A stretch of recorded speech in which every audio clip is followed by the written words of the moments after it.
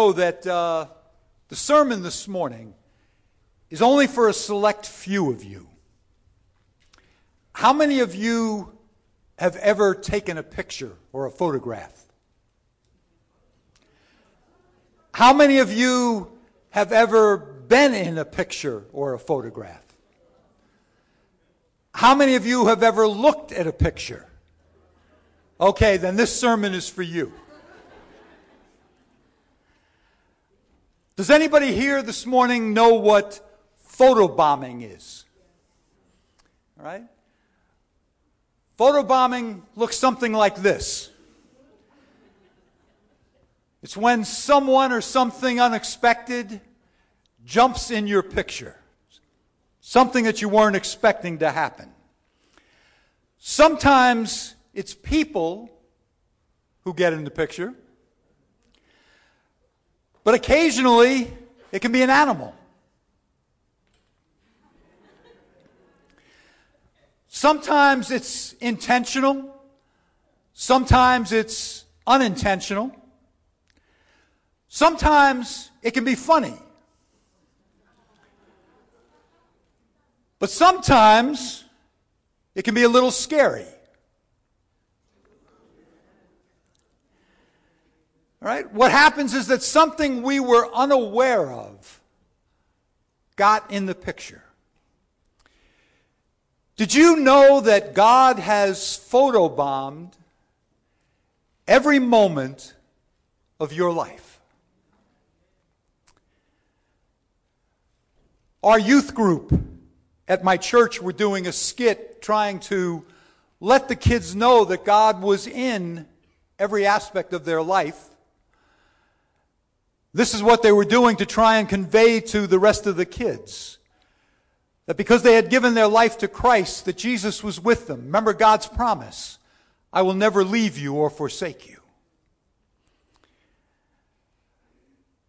Sometimes, though, we don't necessarily want God in the picture.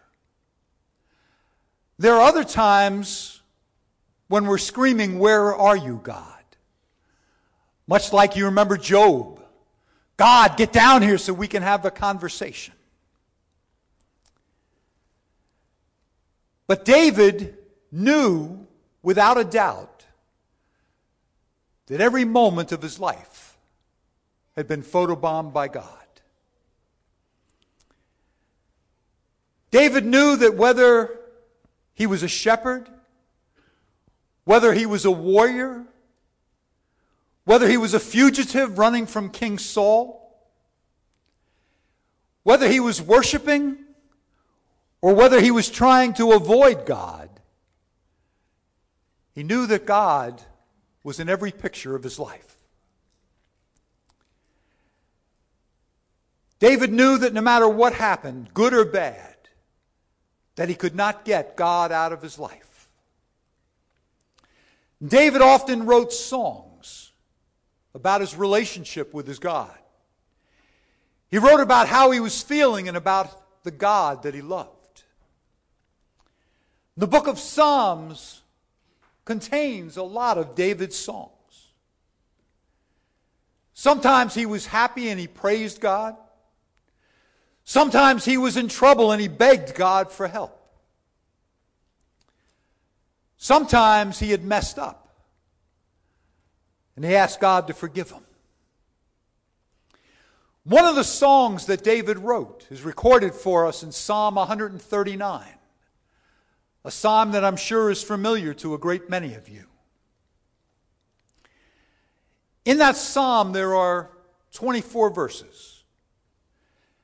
And in those 24 verses, 20 times, David writes about God. Only 4 times does he write about himself.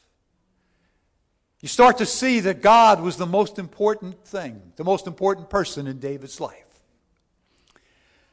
This morning, I'd like to just take a few moments with you and take a quick look at 4 things that are in David's song. The first is that David is known by God. And David would remind each one of us that you and I are completely known by God. In Psalm 139, verse 2, David says, "You know when I sit and when I rise. You perceive my thoughts from afar. You discern my going out and my lying down. You are familiar with all my ways." David knew that with certainty. Sometimes I think you and I have a propensity to forget that. But David was known by God. You know, we all want to be known, don't we? We want to be recognized. Are there any football fans here this morning? You're a football fan back there? What's your favorite team?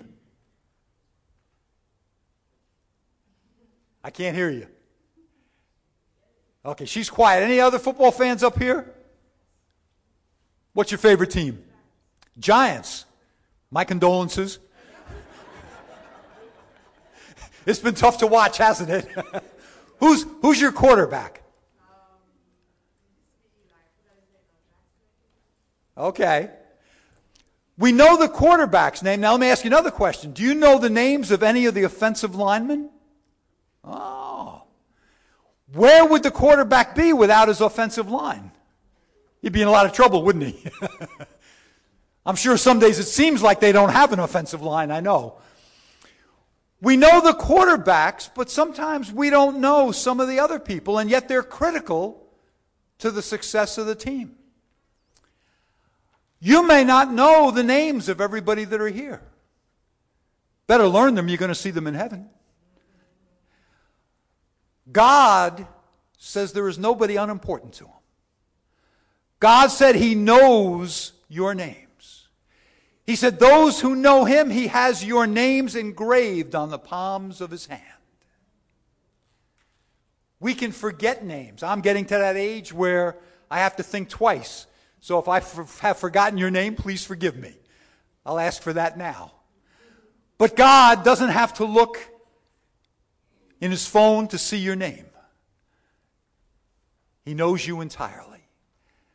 And that's what David was thrilled with and wrote about.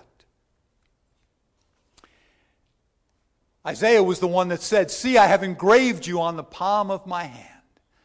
How much God loves us. So much that he gave his only begotten Son to die on the cross for us, that you and I would be able to spend eternity with him. It's sometimes very comforting to know that somebody's near. I remember teaching one of my granddaughters to ride her bike. I was holding the back of the bike as we were going down the road, and she said, "Grandpa, please don't let go." She wanted to know that I was there. This is where David was. It was comforting to him to know that whatever situation he was facing, God was with him. But there are some times when knowing that God is in our kitchen, that God is always with us, can be a little intimidating, can be a little scary. Sometimes we're afraid of God because we don't understand him. That was a situation with this young girl. If you get a chance on YouTube and see the video, it's hysterical. This girl was walking along having a great day, suddenly saw her shadow, was terrified and began running all over the parking lot. She thought she had outrun it, and finally she turned around, saw it there, and she falls over. Well, they've given it a fancy name called psiophobia, fear of shadows. The shadow, you and I know, wasn't out there to hurt her, but she was terrified. How many people today think God is out to get them? We think of God as this big, nasty ogre who was just waiting for us to screw up so he can go home, gotcha. And yet the problem is they don't know God. God is the one who said, "I've come to give you life John 10, life to the full. I'm the one who loved you so much that I sent my son to die for you. I love you so much that I want to spend the rest of eternity with you. And yet people are terrified of him. We try to get him out of our schools, out of our country for that matter, because people don't understand him. This girl needed to know that her shadow wasn't out to get her. Outside these doors, there's a world that needs to know that God isn't out to get them. That God has a love and a promise and a purpose for them. Do you remember the account when Jesus cast out the demons? And the demons said, "Would you send us into the herd of pigs?" And Jesus acquiesces and he sends the demons into the pigs, and they go crazy and they run off the cliff and they're drowned. Do you remember what the people of that town said to Jesus? "Jesus, it's been real nice having you, but you know what? We'd like you to leave." Right? They were asking the Son of God, the giver of life, to leave their town. Why? Because they were afraid. Because they didn't understand who he was. And we live in a world that so often is afraid. And instead of embracing the God who loves them, they run from him. Second thing I'd like you to look at is, even though God knew David, including all the bad things that he had done, God still loved him. God still loves you and me, in spite of the fact that we've messed up, unless you're not like me. God loves us in spite of ourselves. David writes further along in Psalm 139, "If I go up to the heavens, you are there. If I make my bed in the depths, you are there. If I rise on the wings of the dawn, if I settle on the far side of the sea, even there your hand will guide me. Your right hand will hold me fast." We sang this morning about our relationship with Almighty God. But here's the problem. Unfortunately, the words of that old hymn are all too true. Some of you know that hymn, "Come Thou Fount of Every Blessing." Listen to those words. "Prone to wander, Lord, I feel it. Prone to leave the God I love." Sadly, how often are those words true in our lives? Oftentimes we don't intentionally turn our back on God. But as we continue with our busy lives, things get in the way, and suddenly we find ourselves at a distance from the God that we love. What happens when we mess up? We try to hide. Did you ever walk in and find your young child, with their hand in the cookie jar? Usually try and come up with some excuse. "Oh, I was getting a cookie for you."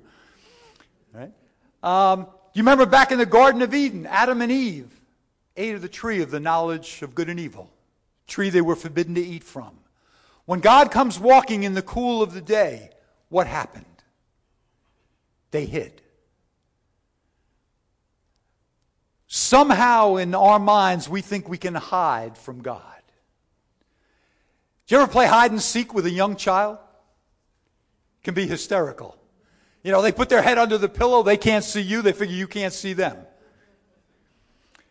Trying to hide from God is like this. Doesn't work very well. Right? Remember, David messed up royally when he slept with Bathsheba. David tried to cover up his sin. He had her husband killed in battle. tried to hide what he had done. He was as successful as this young boy. You remember God sends the prophet Nathan. Nathan tells him a story and then says, "You are the man, David." You and I can't hide from God. Unless you are different than anyone else I've ever met, there are none of you that are perfect. Scripture puts it plainly, all have sinned and come short of the glory of God. You got two choices. You can try and hide. Good luck. What does God say? Be sure your sin will find you out. But God's not out to get you. He offers you forgiveness, hope, and a new relationship. What does he say? If we confess our sins, he's faithful and just to forgive us our sins and to cleanse us from all unrighteousness. David confesses his sin, and we read in Psalm 51 that he comes back to the Lord and he says to him, "Restore to me the joy of my salvation."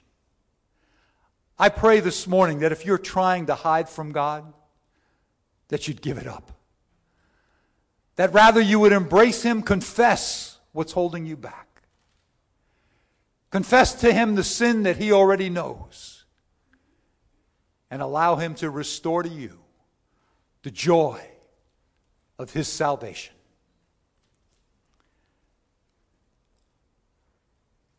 David put it this way, "Where can I flee from your presence?" Prophet Jonah found that out. He tried going the other way when God called him to go to the city of Nineveh. Didn't work out too well. Found out that he couldn't hide. Even though he gets swallowed by a big fish, God spits him out, and eventually he goes to Nineveh. Don't try and hide. Embrace God. Submit to him. And seek his will.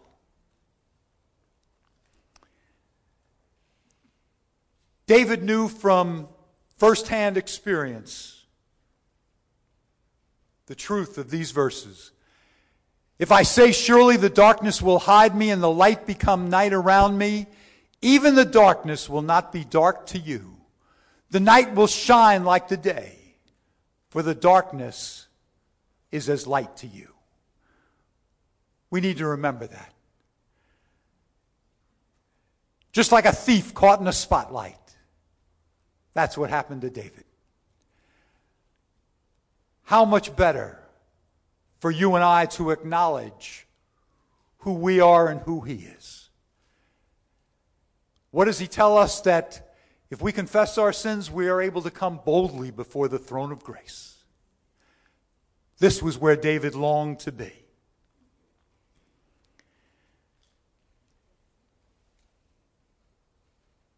The third thing I want you to see this morning is that God had a purpose for David's life.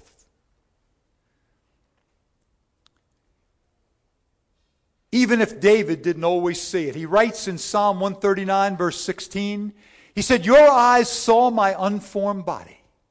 All the days ordained for me were written in your book before one of them came to be."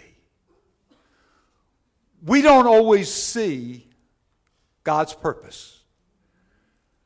When David was out there keeping sheep, I don't think he was saying, this is going to be good practice for when I become king. When he had to face the bear and the lion and protect his sheep, I don't think he said, these are good experiences that'll help me when I'm king. But he knew that God had a plan for his life.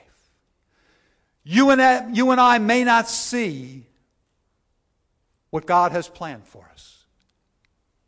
We may wonder what he's doing. Remember Moses, he's 40 years old, he's been adopted by Pharaoh. He's tried to free Israel and he winds up killing an Egyptian and has to run to Midian. And there for 40 years he plays with sheep. And then he's 80 years old and he meets God at the burning bush. And God says, "Okay, Moses, I've prepared you. Let's go free my people." What's Moses' response? "You know what, Lord? Send somebody else." But God had prepared him for that moment. You and I are not here by accident this morning. God has a plan for you. He has a purpose for you. Will you and I submit to His leadership? Will you recognize that He's in every aspect of your life? Will you serve Him? God had a plan for David's life. He has a plan for your life and mine. In fact, God is a master of reclamation. He loves to take things that are broken, perhaps unsightly, turn them into things of beauty. God also, I think, has a sense of humor. You remember Saul who becomes Paul? God takes Christianity's public enemy number one, uses him to write the majority of the New Testament. Who knows what God can do with your life? Sometimes we're like some of the other Bible characters who say, "Who am I?" And yet God has uniquely created you for the purpose that He has for your life. God loves to take the weak things, the small things, the insignificant, and use it for His purpose. He loves to take what seems like nothing, stuff you can find on a beach, turn it into something beautiful. Will we let God use us? David knew that God had a specific purpose for his life. Sometimes he was unsure how God was going to work it out. God had told him he was going to be king, and meanwhile Saul's trying to make him a pincushion, chasing him all over the deserts of Israel. Matter of fact, he prays in the Psalms, "God, the desert's getting awfully small and Saul's getting pretty close. Where are you?" But God had a purpose for David. God used him. Will you and I allow God to use us for His purpose?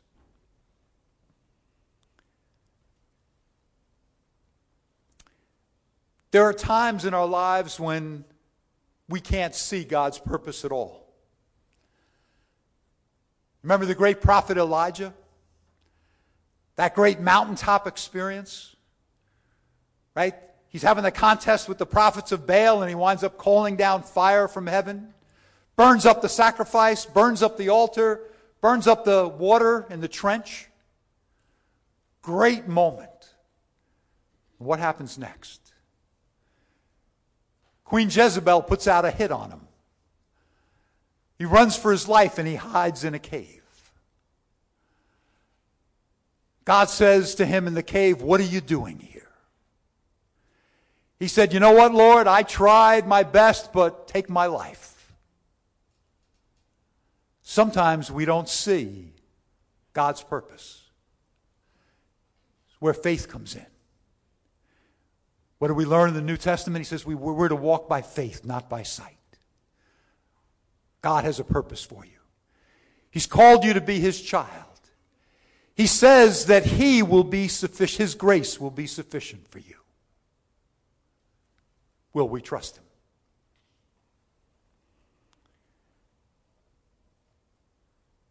Paul put it this way. He said, "If anyone is in Christ, the new creation has come, the old is gone, the new is here."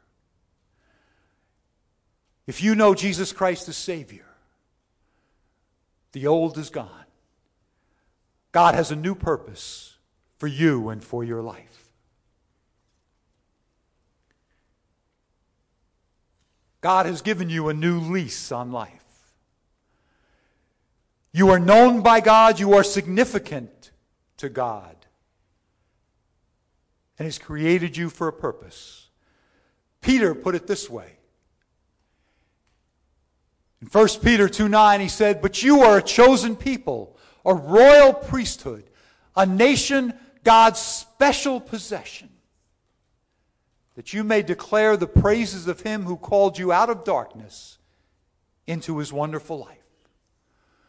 God has called you for a purpose.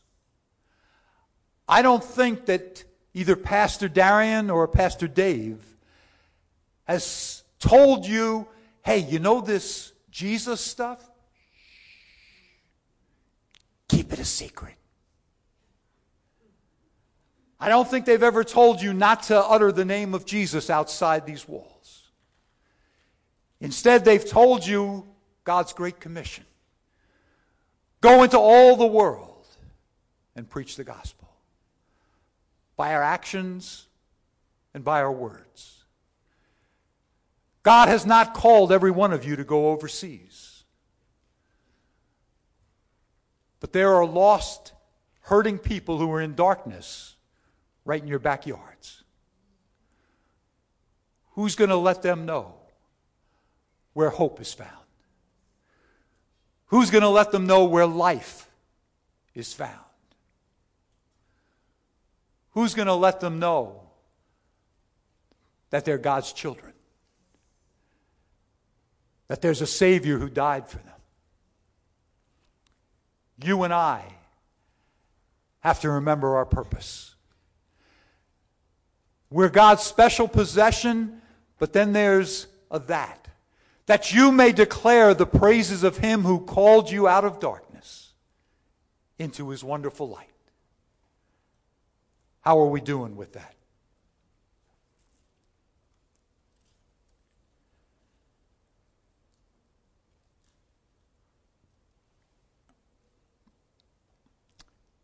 Finally, there's one last thing I want to share with you this morning.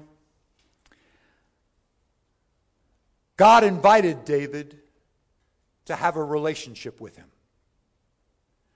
In fact, David said that was the most important thing in his life. He put it this way. He said, "How precious to me are your thoughts, God. How vast is the sum of them. Were I to count them, they would outnumber the sand, the grains of sand. And when I awake, I am still with you." How David treasured his relationship with the Lord.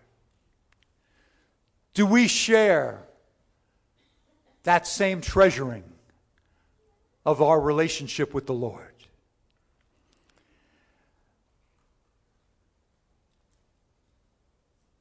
Are God's ways and thoughts precious to us? Abraham is called the friend of God. David is called a man after God's own heart. What did the Apostle Paul say? I want to know Christ and the power of his resurrection. God knows us completely. Question for you and me is, do we know him?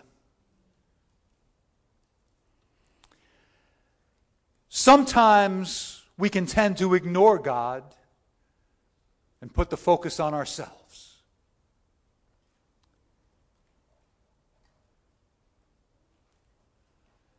There's a group of ladies who were in Africa. They're looking to get some pictures of wildlife. They have great cameras, telephoto lenses. There's only one problem. They don't have the big picture. And that's where many people are today. Talk about the elephant in the room. How many people today are looking for hope, for love, for purpose, for a reason to exist, and yet they fail to turn around? What has God said? I'm easy to find. If you seek me with all your heart, you will find me. David wasn't a country western singer, but I think the words of this song David would have approved of. The song says, I've spent a lifetime looking for you. playing a fool's game, hoping to win. I was looking for love in all the wrong places, looking for love in too many faces, looking for traces of what I'm dreaming of, hoping to find a friend and a lover. When I was alone then, no love in sight, and I did everything I could to get me through the night. You came a-knocking at my heart's door. You're everything I've been looking for. We live in a world so desperately looking for something, and yet they're looking in the wrong places. You and I know God's promise. What does Jesus say? Behold, I stand at the door and knock. If anyone opens that door, I will come into him and sup with him and he with me. God is knocking the doors of our hearts. Will we open them? Will we have a relationship with him? Or are we like those women, desperately looking for things and missing the big picture? If it weren't so serious, I'm sure God would almost laugh. How people try to hide from him. How people try to pretend he doesn't exist. But God is in every picture of your life. There is no aspect of your life that God doesn't know and God doesn't see. David treasured his relationship with the Lord. Jeremiah is the one who said, "You will seek me and find me when you seek me with all your heart." I pray this morning that each of us will see the big picture and that it will always include God. That we will make him the center of our lives. That we will embrace him and learn to love him the way he first loved us, through Jesus Christ. You can't hide from him. He's photobombed every picture of your life. Knowing that, let us embrace Paul's words. Paul writes, "So whether you eat or drink or whatever you do it all for the glory of God." I pray that we will collectively be able to do that. You are known by God. The question for us is, do we know him?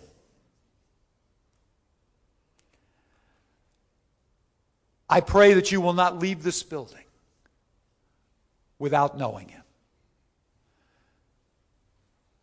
That you will put your hand in the hand of his Son. The one who knows you, and in spite of that was willing to die for you. The one who says that I've come to give you life, life to the full.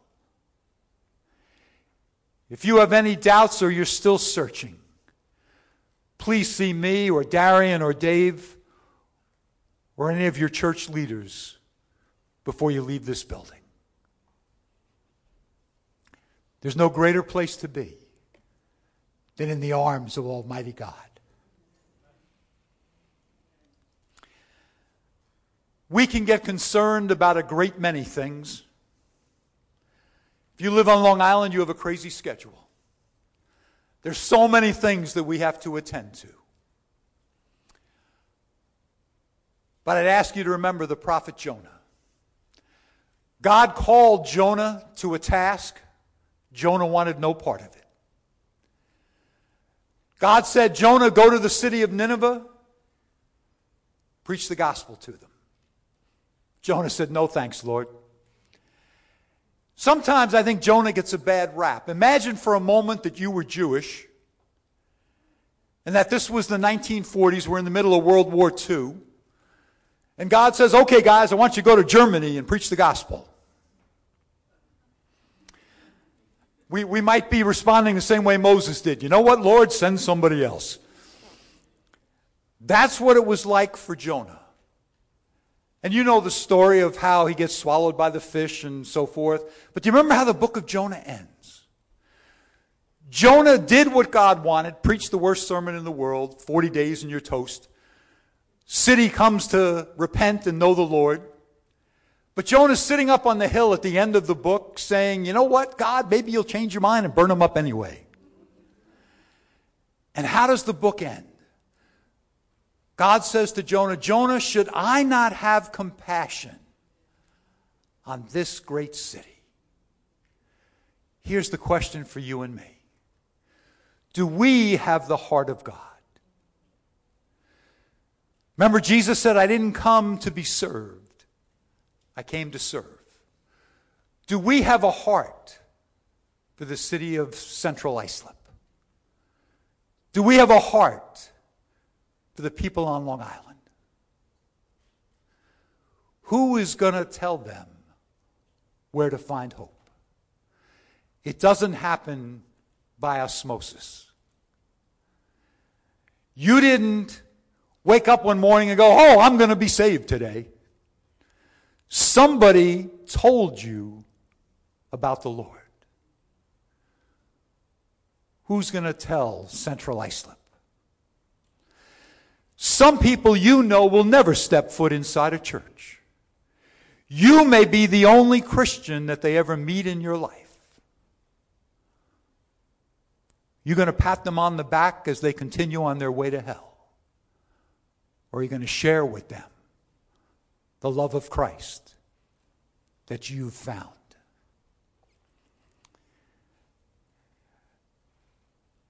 I pray that we will all have the heart of God. There are a great many ways to serve in this church.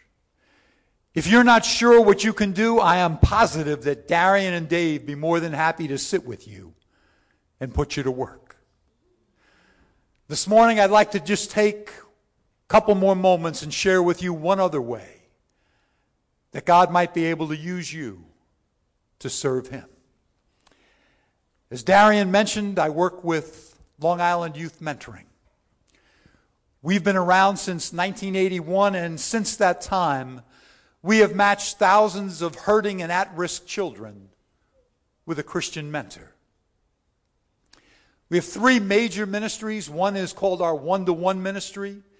We work with 8 to 12-year-olds who often have a single mom, no friends, no social network, and both she and the child have requested a mentor.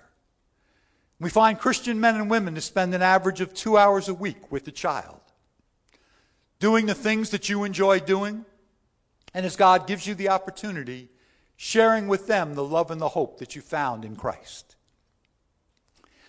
One of our other ministries is called the Bridges Ministry. I work with over 30 group homes across Long Island, from Queens Village out to Riverhead, Wading River. There, the kids are teenagers. Now, I know many of you who are parents think that teens should be locked away in a closet, let out when they're 21. But when you're not telling them to do your homework, eat your vegetables, go to bed, it's fascinating to see life through a teen's eyes. I can't tell you how much I've learned from them over the years.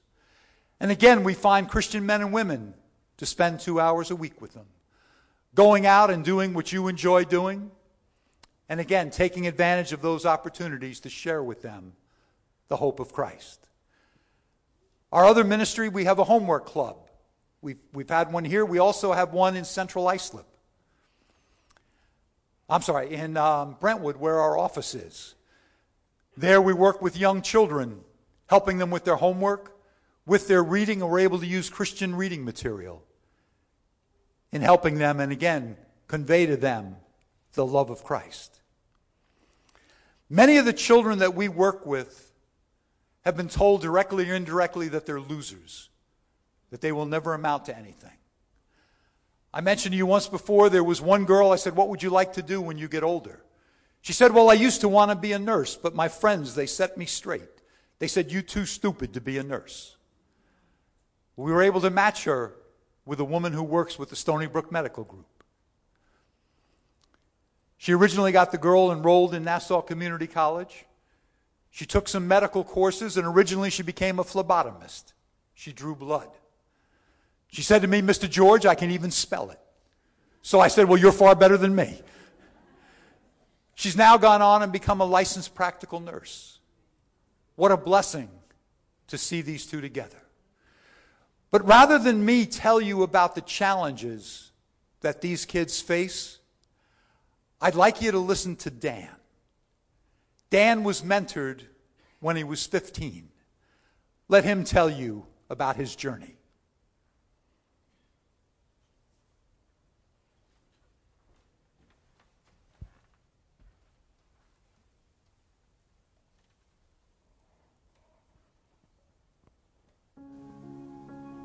Growing up, I was in a dark place. It was tough. And no one should go through that. My first memory as a kid was happy. I remember my mom getting me all dressed up, putting suspenders on me. I was about 4, almost 5 years old. And then from then, it just started becoming sour. My mother was a sweet woman. She was a compassionate woman, but she was lost.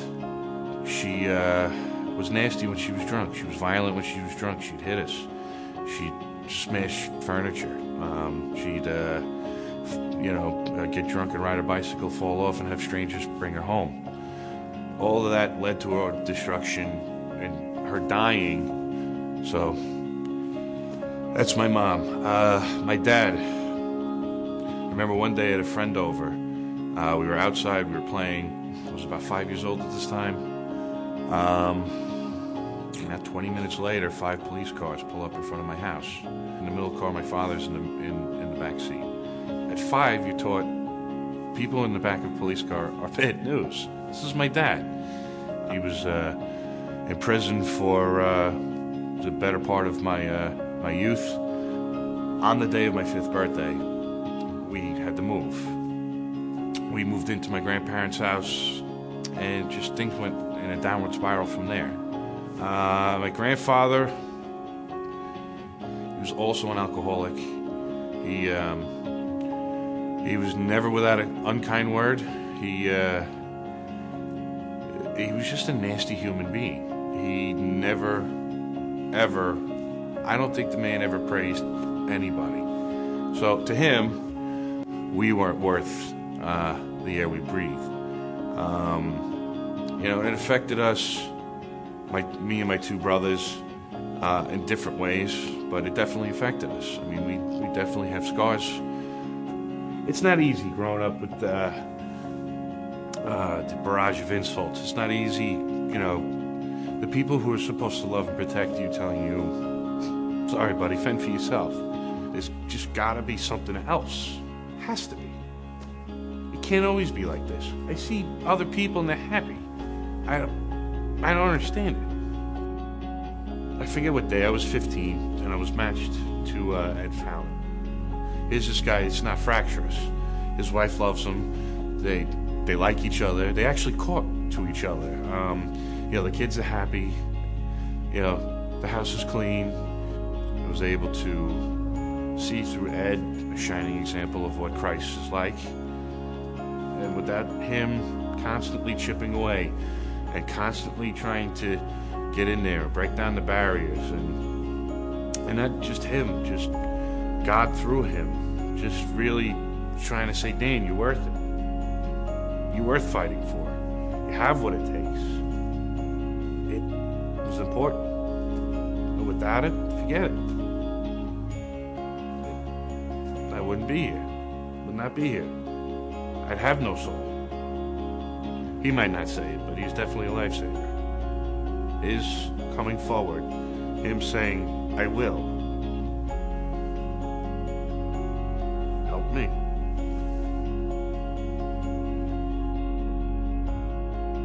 I have kids now, and I can have him as an example, and just his joy, his zest for life, and I'm able to incorporate that into my walk now, and how he raises his family. I'm able to see that, and I can incorporate some of what he has shown me through his example to my family. I'm able to conversate with my wife. I'm able to tell her I love her. We've been blessed with 3 beautiful children. Both my daughters are my precious princesses, and then, now I'm able to be a masculine presence for my son and be a godly presence for my son, but also show him that it's okay to have emotion. Through Christ, I'm saved, I'm redeemed, I'm a whole new creation, and I'm not that kid.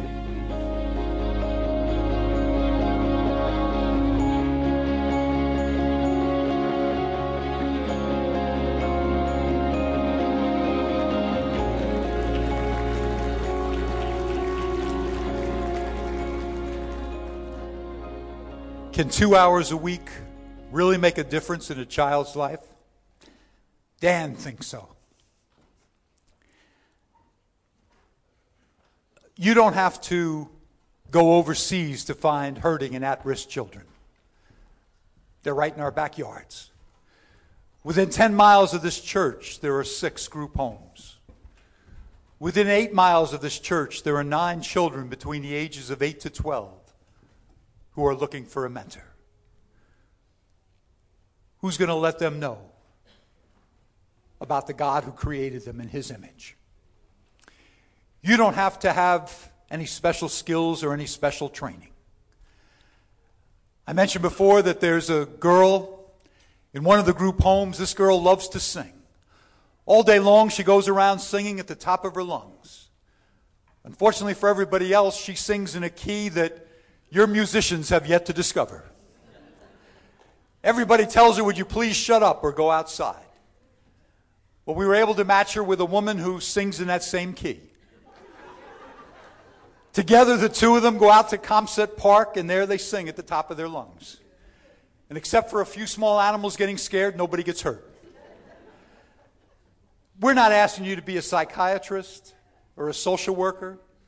We're simply asking you to be a friend. If you're at least 21, can drive a car and can hold a conversation, God can use you to bring his hope to one of these kids. Guys, you're the most nervous about mentoring. Ladies, you're much more relational than us guys. If Darian calls me up, first thing I say is, what do you want? We're problem solvers. I have a guy, Harvey, he's an ex-Navy SEAL. This guy is chiseled. But he had a look of pure terror on his face. He said, George, what am I going to talk to a teenager about? I said, Harvey, you can shoot hoops and grunt occasionally. Simply let him know that you care about him. Also, some of you may feel that this is for the younger people.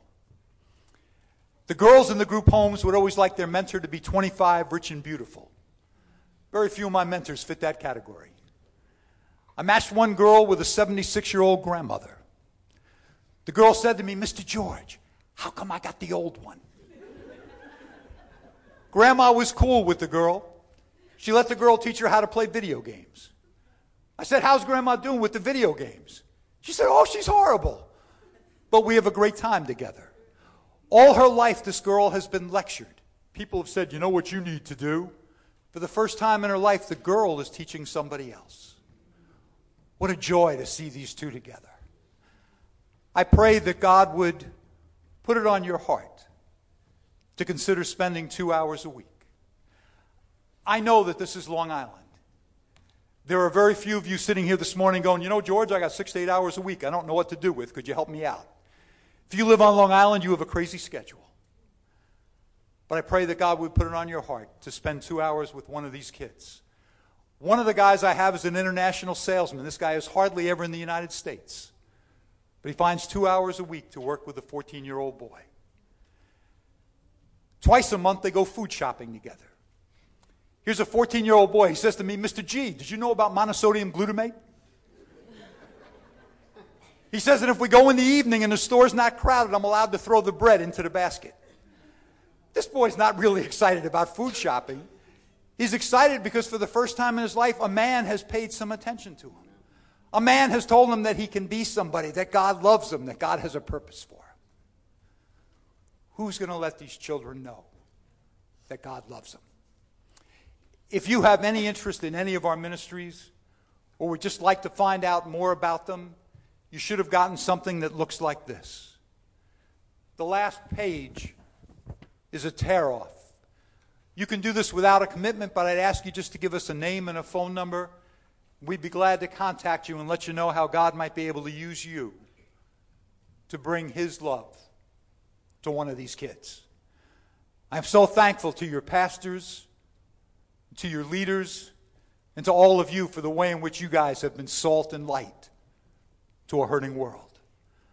I pray that you'll continue to work for the furtherance of His kingdom, that God will give you His heart for the lost, and that He'll give you the strength and the wisdom, the discernment and the insight and the courage to go out in His faith and share the good news of Jesus Christ. Would you pray with me? Father, we thank you for your love, that while we were your enemies, Christ died for us. Lord, we recognize that we can only love others because you first loved us. Lord, I pray that you would break us of ourselves, that we would submit to you, that we would enjoy the relationship that you so freely offer through your Son. And Lord, that you would enable us to then go forth as witnesses of the new life that we have in Christ. Lord, we pray for these children who are in group homes, for those at risk. Lord, that you would raise men and women to come alongside them and to share with them the good news and the hope that is found in your Son. Lord, may we be a blessing to your children. And Lord, may we truly be of one mind, one purpose, one spirit, and as one body, lift each other up. Lord, may your blessing be on the pastors, the musicians, your leaders, and everyone here, as together we work for the furtherance of your kingdom. For we ask this now in your Son's most precious and holy name. Amen. Amen. Amen. Can you show appreciation for the blessing that Pastor Bunt has been for us today? Amen. Amen. And I pray that the Lord puts it on your heart. If you did not receive a pamphlet, the ushers are going to have them in the back. Just hand them out. And but we want to be a blessing to you, Pastor Bunt, as well. So we would like to take an offering for him. Amen. Amen. We want to bless his ministry and thank him for what he's done for us. So we're going to take an offering, and then after that, if the prayer workers would come up, we want to have an altar call. Those of you who need prayer, we want to come up and pray with you. Amen. Amen.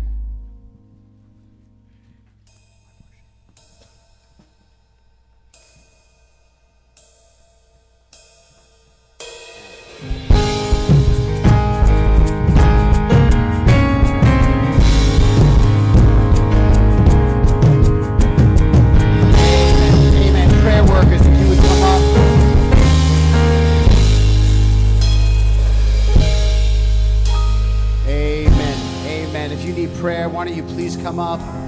Those of you, somebody wants to pray with you this morning, and we're just going to worship. Amen. Come on, why don't we stand together? Let's worship this morning. Yes, Lord. You, Lord, you are worthy, and no one can worship you for me, for all the things you've done for me,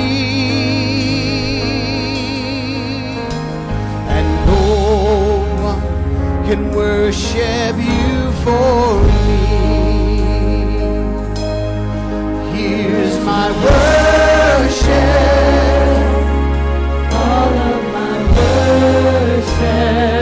all of you need prayer, come on up this morning. We want to meet the Lord this morning. All of my worship. Oh, here's my worship. All of my worship. see my world.